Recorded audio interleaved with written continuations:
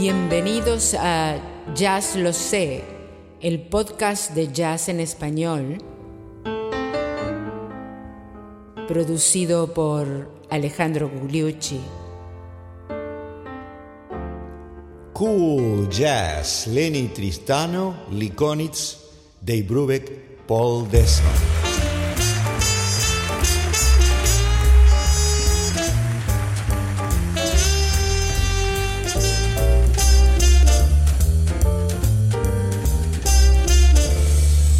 Pero ¿qué tal, amigos? Bienvenidos al episodio 51 de Jazz Lo Sé, tu podcast de jazz en español.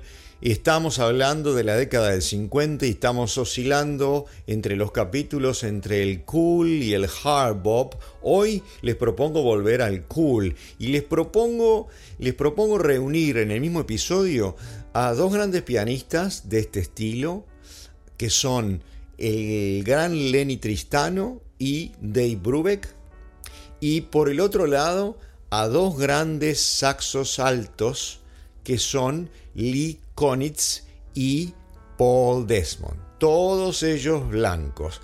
¿Qué les parece?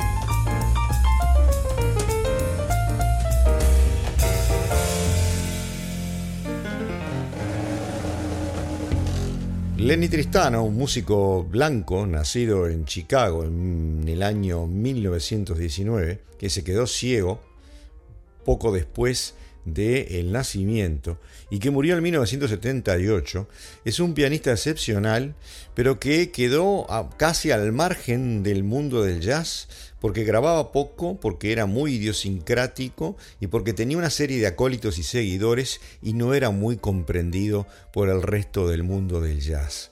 Y nos vamos a dedicar brevemente a él y a su escuela, en particular. El gran saxofonista Lee Konitz es de la escuela de Lenny Tristano. Y la gente de su escuela, por supuesto, lo consideraba el gran avanzado, el que estaba proyectando cuál iba a ser el futuro del jazz. Y los que no eran tan hinchas de Tristano lo consideraban un monomaníaco cuya marca, cuya huella en la escena del jazz fue en realidad una cosa hecha por manipulación de la prensa, probablemente, y no por sus valores musicales, ¿no? Probablemente nosotros nos encontraríamos en el medio de ello. Pero basta de Kiáquera, vamos a escucharlo para elaborar nuestro propio juicio sobre el sonido muy particular de Lenny Tristano. El tema se llama This Is Called Love, en piano solo, en el año 1949.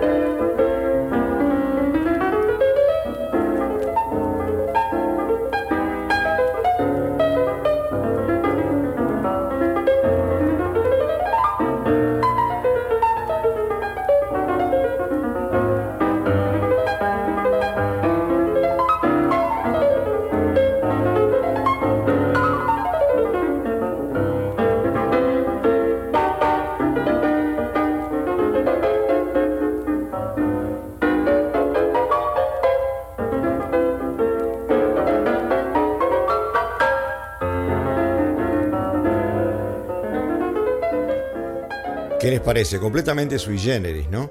La superimposición de polirritmos elaborados sobre el ritmo de base, una manera percutiva, mordiente de tocar y una concepción armónica muy diferente a cualquiera de los otros, ¿verdad? Cosas que luego aparecen en el piano en el futuro, pero que no fueron seguidas por mucha gente en su momento. Y si vamos al año 1961, en un álbum que se llama The New Tristano, el nuevo Tristano, donde utilizó, entre otras cosas, sobregrabarse, cosa que no se hacía mucho y que fue criticado por ello, vamos a escucharlo en su Turkish Mambo, mambo turco.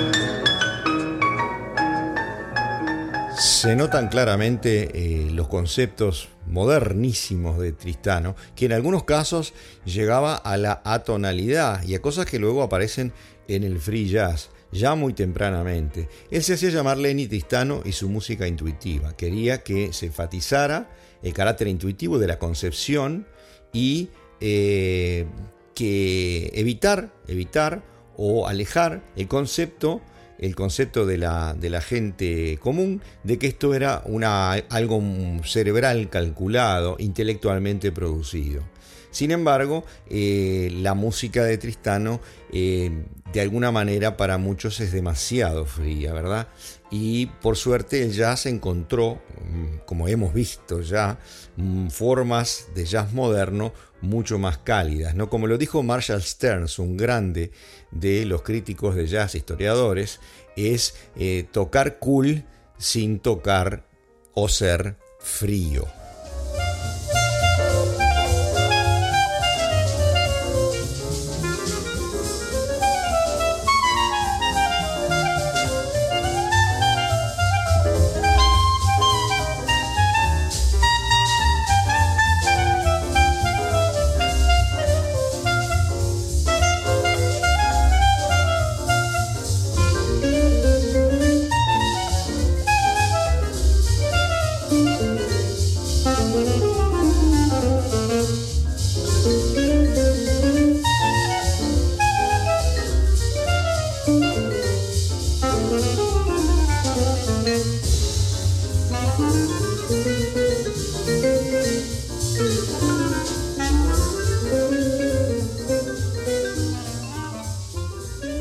Y para escuchar a Tristano con acompañamiento, él tocaba muchas veces solo, muchas veces con un quinteto. Warnie Marsh en saxo tenor y Lee Konitz eran sus principales seguidores. Y en este caso lo estábamos escuchando con el sexteto de Buddy DeFranco. Y rápidamente les digo que Buddy DeFranco es otro italiano que además es el único que logró, o el primero, ¿no? Por supuesto, que logró traducir el lenguaje del bebop al clarinete. Ustedes se habrán dado cuenta que el clarinete se los hice desaparecer en todo esto que hablamos del bop y del hard bop, etc., porque no se presta mucho la sonoridad del clarinete para el bebop. El que lo logró fue Buddy DeFranco, como acaban de ver ahora. Y hablaremos de él en otra oportunidad. El tema se llamaba Bud's Invention, o sea, la invención de Bud y DeFranco, ¿verdad?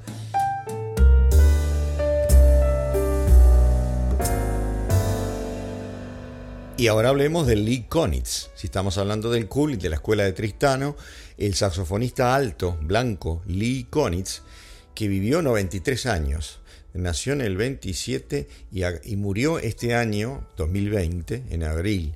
Fue uno de los grandes que, en lugar de tocar como Charlie Parker, mantuvo su integridad y su sonido, que te puede gustar o no, y su fraseo admirable, de un saxo alto cool. Y se acuerdan que ya participó con Miles Davis en el famoso noneto. Ese era Lee Konitz, el saxo alto de ese noneto. No había saxo tenores en ese noneto. Y por supuesto tocaba con Lenny Tristano y tuvo una cantidad enorme de grupos a lo largo de su larguísima carrera. Vamos a escucharlo en aquellas épocas de los años 50-60 con These Foolish Things. Y ya que estamos, vamos a escucharlo haciendo contrapunto con Gerry Mulligan.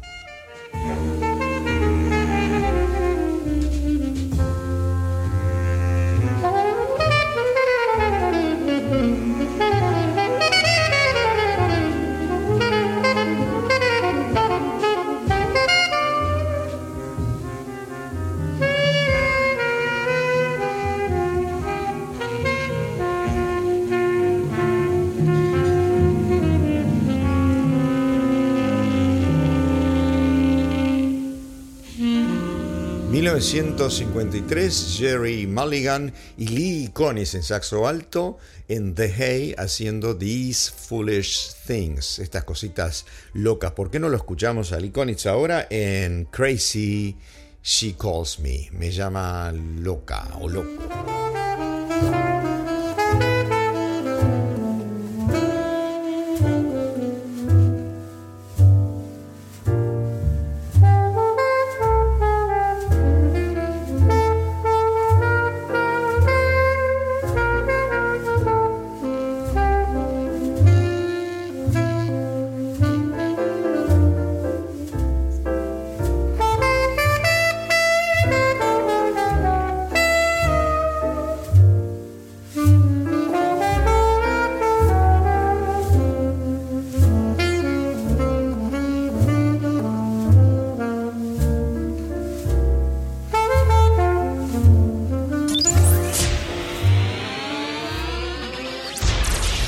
Llegó la hora de los chismes y anécdotas de jazz.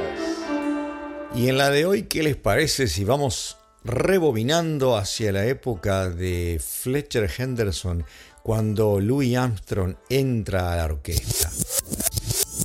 Y la anécdota es que la cuenta el propio Fletcher Henderson, le había mandado un telegrama para contratarlo. ¿Se acuerdan que Louis Armstrong se fue de New Orleans a Chicago, llamado por el gran King Oliver, ¿verdad? Y tocaba en esa orquesta que también tenía a Lil Harding, su señora, como pianista, que lo impulsó a aceptar la oferta de Fletcher Henderson para que viniera a Nueva York. Es una promoción la que tenía ahí Armstrong, ¿no?, a tocar con esa famosa orquesta. Entonces Fletcher Henderson dice que a él le pareció que Armstrong no iba a aceptar, pero por suerte vino y cuenta lo que pasó en el primer ensayo, ¿no? Dice que la banda en general era medio reticente, medio tímida y medio desconfiada de cualquier nuevo integrante. Entonces que se respiraba una atmósfera de tensión en el aire, ¿no? Y para el primer ensayo, Fletcher Henderson le había dado a Louis unas partituras con unos arreglos de trompeta para hacer un medley, o sea, un popurrí de una serie de valses irlandeses, con ritmo de jazz, por supuesto, ¿no? Y cada una de esas partituras estaba marcada, además de las notas, por supuesto, con la dinámica, ¿no? La dinámica de una partitura se hace con las indicaciones italianas de forte, con una F, ¿verdad?, o piano, con una P, y cuando uno los duplica o triplica, quiere decir più forte, fortísimo, pianissimo, etcétera, etcétera, etcétera. Bueno, entonces en esa partitura, de repente, toda la banda estaba tocando muy, muy despacito, ¿no?, con un volumen muy bajo, en una parte que decía PP, o sea, pianísimo, ¿no? Y resulta que Louis tocaba a todo volumen, no había cambiado el volumen para nada. Entonces, bueno, Fletcher Henderson para y se acerca a Louis y le dice: Louis, no es así, no estás siguiendo lo que está en el arreglo. Y Louis le dice: pero no, mira, están todas las notas acá, yo las puedo leer perfectamente y las toqué como están acá. Y le dice: pero Louis, ¿y qué te parecen las PP, esas que están al lado de las notas? Y dice: yo pensaba que quería decir pound plenty, o sea, en inglés, dale con todo.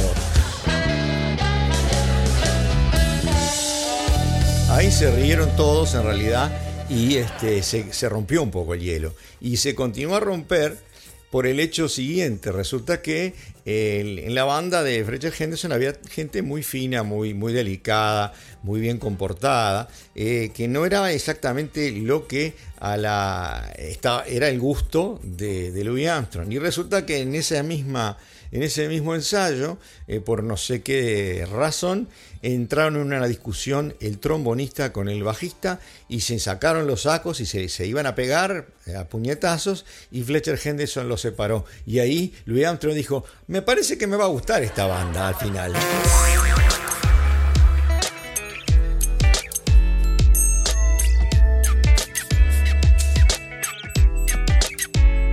Y como anunciamos, la segunda parte del episodio la vamos a dedicar al famoso conjunto de música de jazz cool, el cuarteto de Dave Brubeck, que tenía como saxofonista alto a Paul Desmond, ambos blancos, y que vamos a empezar por escuchar su tema más famoso, que no es de Dave Brubeck, sino de Paul Desmond, y que se llama Take 5.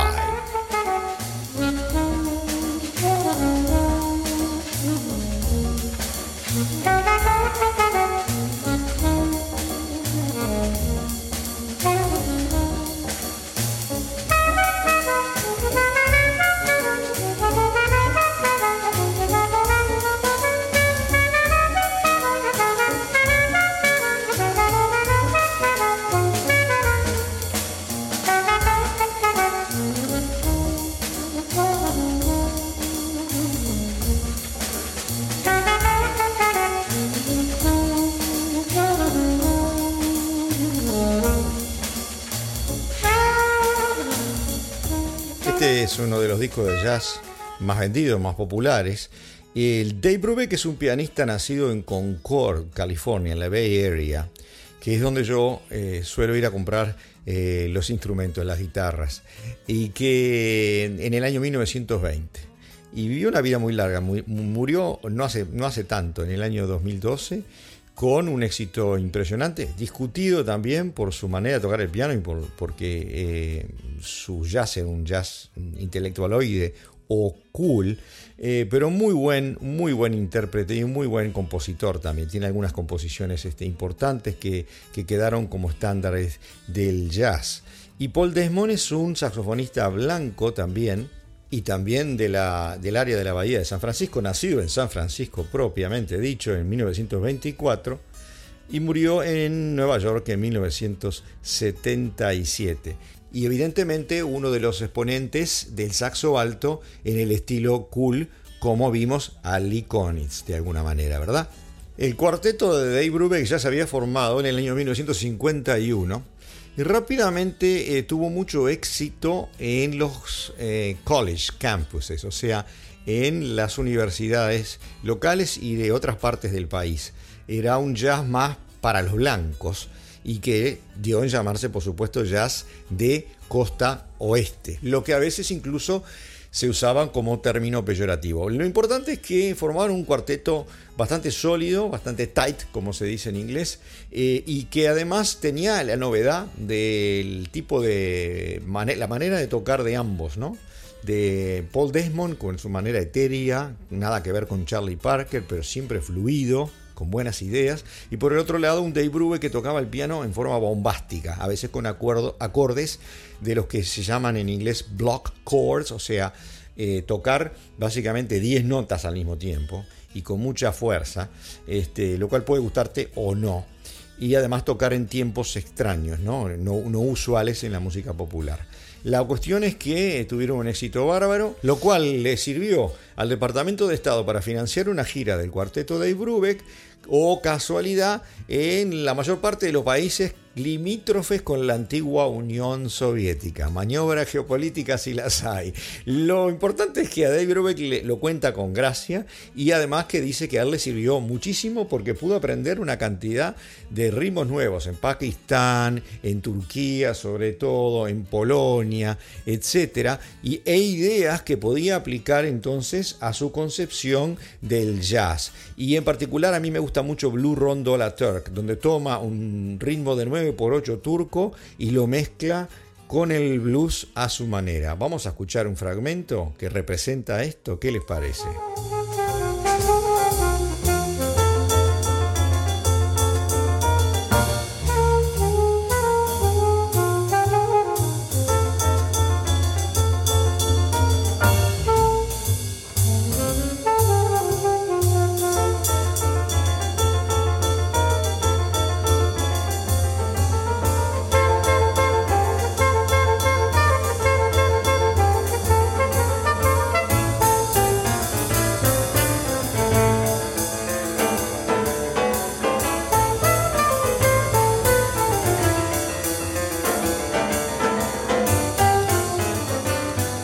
Vieron qué interesante.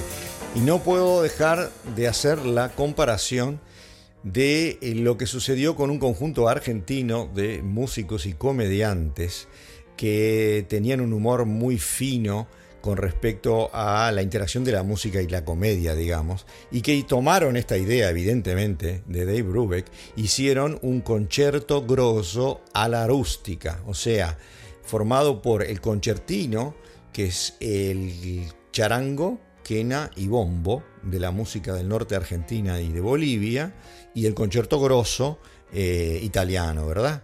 Vamos a escuchar un fragmentito.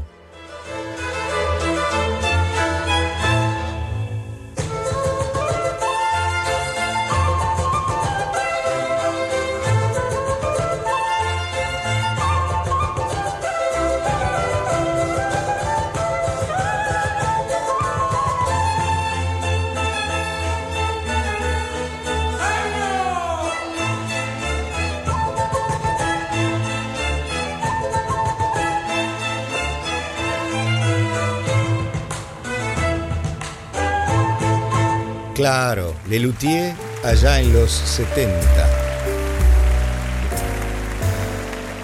El cuarteto de Dave Brubeck en este disco famoso que se llamó Time Out y que tenía Take Five y Blue Rondo a la Turk y muchos otros, en ese momento estaba compuesto por Wright en el bajo, que era negro, o sea que era de alguna manera una orquesta mixta, y John Morello en batería, que le seguía muy bien los tiempos alocados, los compases, al gran Dave Brubeck.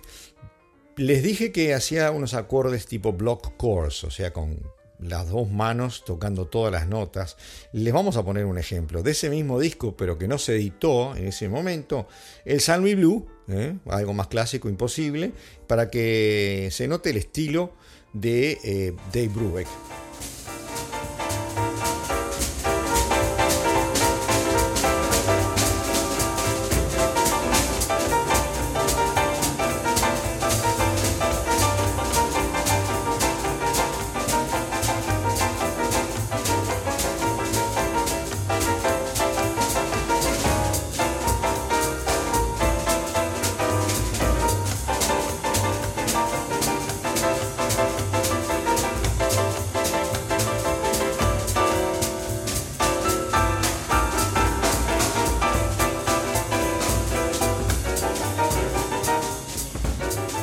Ven que el solo no tiene líneas, sino que son todo acordes, ¿verdad? Vamos a escuchar ahora algo diferente, un poquito una balada, el clásico Bésame Mucho.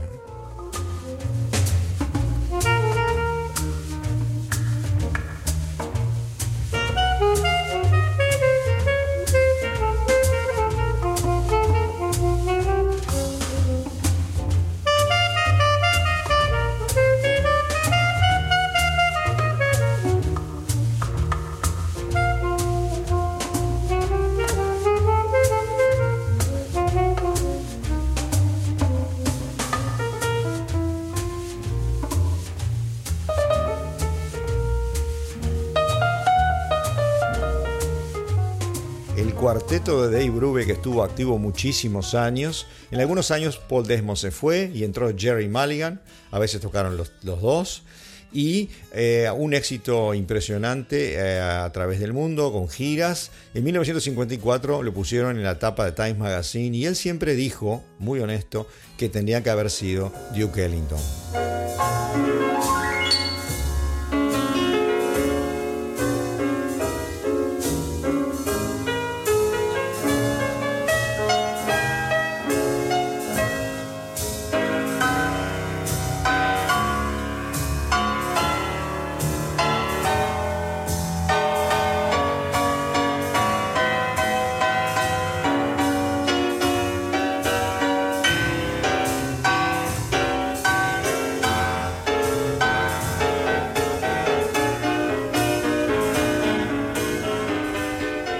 Bueno, les habrá quedado claro con el tema Laura, también ahora, el estilo bombástico que le gustaba utilizar con sus 10 dedos al mismo tiempo en sus solos o en parte de sus solos a Dave Brubeck. Uno de los temas de Gerry Mulligan que a mí me gusta más, que se lo escuché tocar en vivo, es Song for an Unfinished Woman, canción para una mujer sin terminar. Y si lo escuchamos por Mulligan con Brubeck...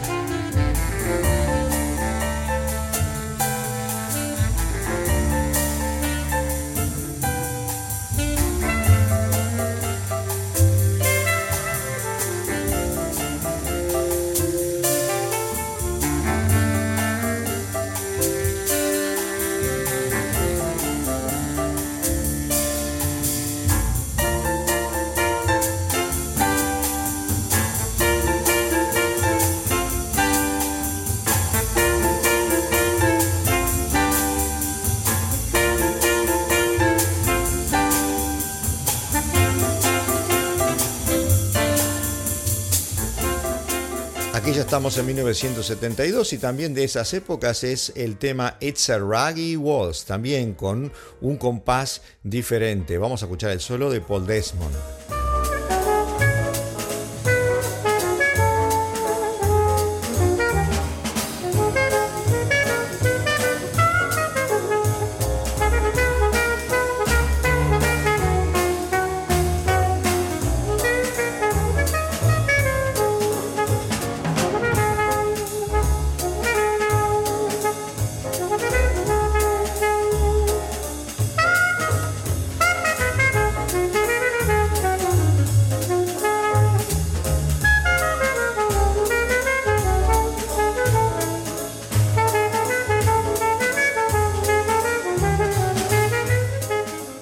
63, Paul Desmond hizo algunas experiencias solo, no con el cuarteto de Dave Brubeck, y grabó el disco llamado Take 10. Se había compuesto uno que se llamaba Take 5, grabó el Take 10 con Jim Hall en guitarra.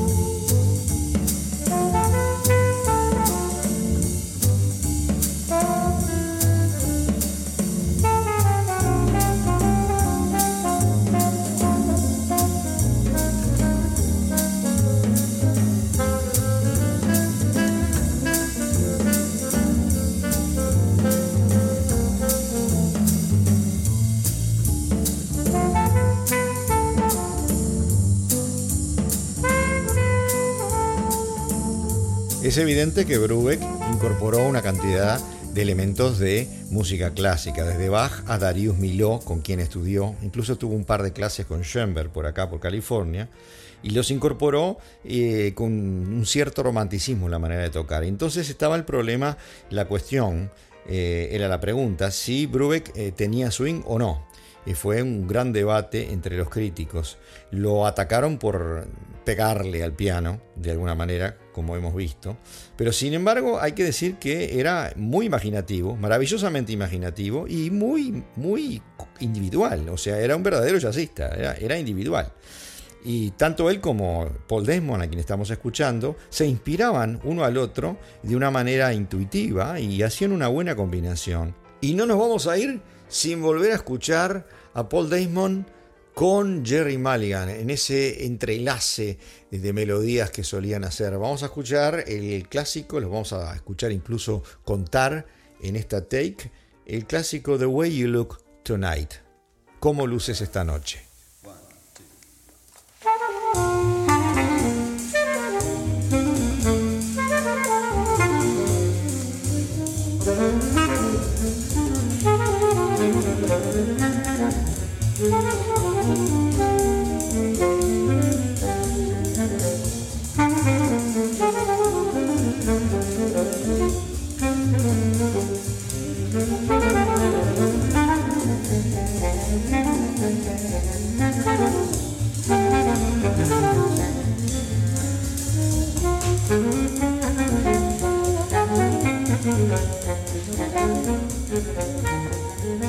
El inigualable contrapunto entre Paul Desmond y Gerry Mulligan marca el término, el final del episodio 51 de Jazz Lo Sé, tu podcast de jazz en español. Y para el programa siguiente, el episodio 52, les prometo pasar a algo más hot.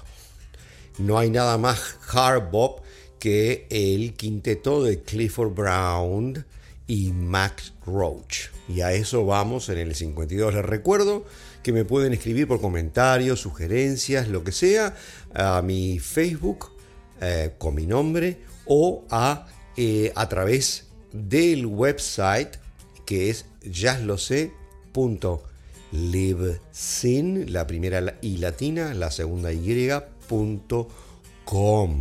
Y les cuento qué pasó en la semana. Esta semana gana México. De México es de donde viene la mayor parte de los downloads de la semana, seguido bastante cerca por los Estados Unidos. Argentina ha perdido un poco de peso y sigue tercera ahora. España muy cerca de Argentina. Chile, Colombia, Uruguay, Perú, Costa Rica y Noruega son los 10 países donde se escuchó más. Y en México se escucha en 16 estados.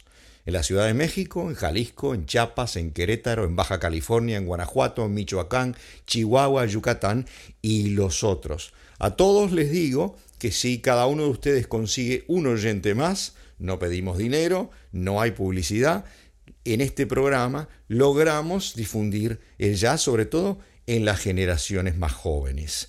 Y a todos, hoy, muchísimas gracias por escucharnos. Los espero en el episodio 52 con el quinteto de Clifford Brown.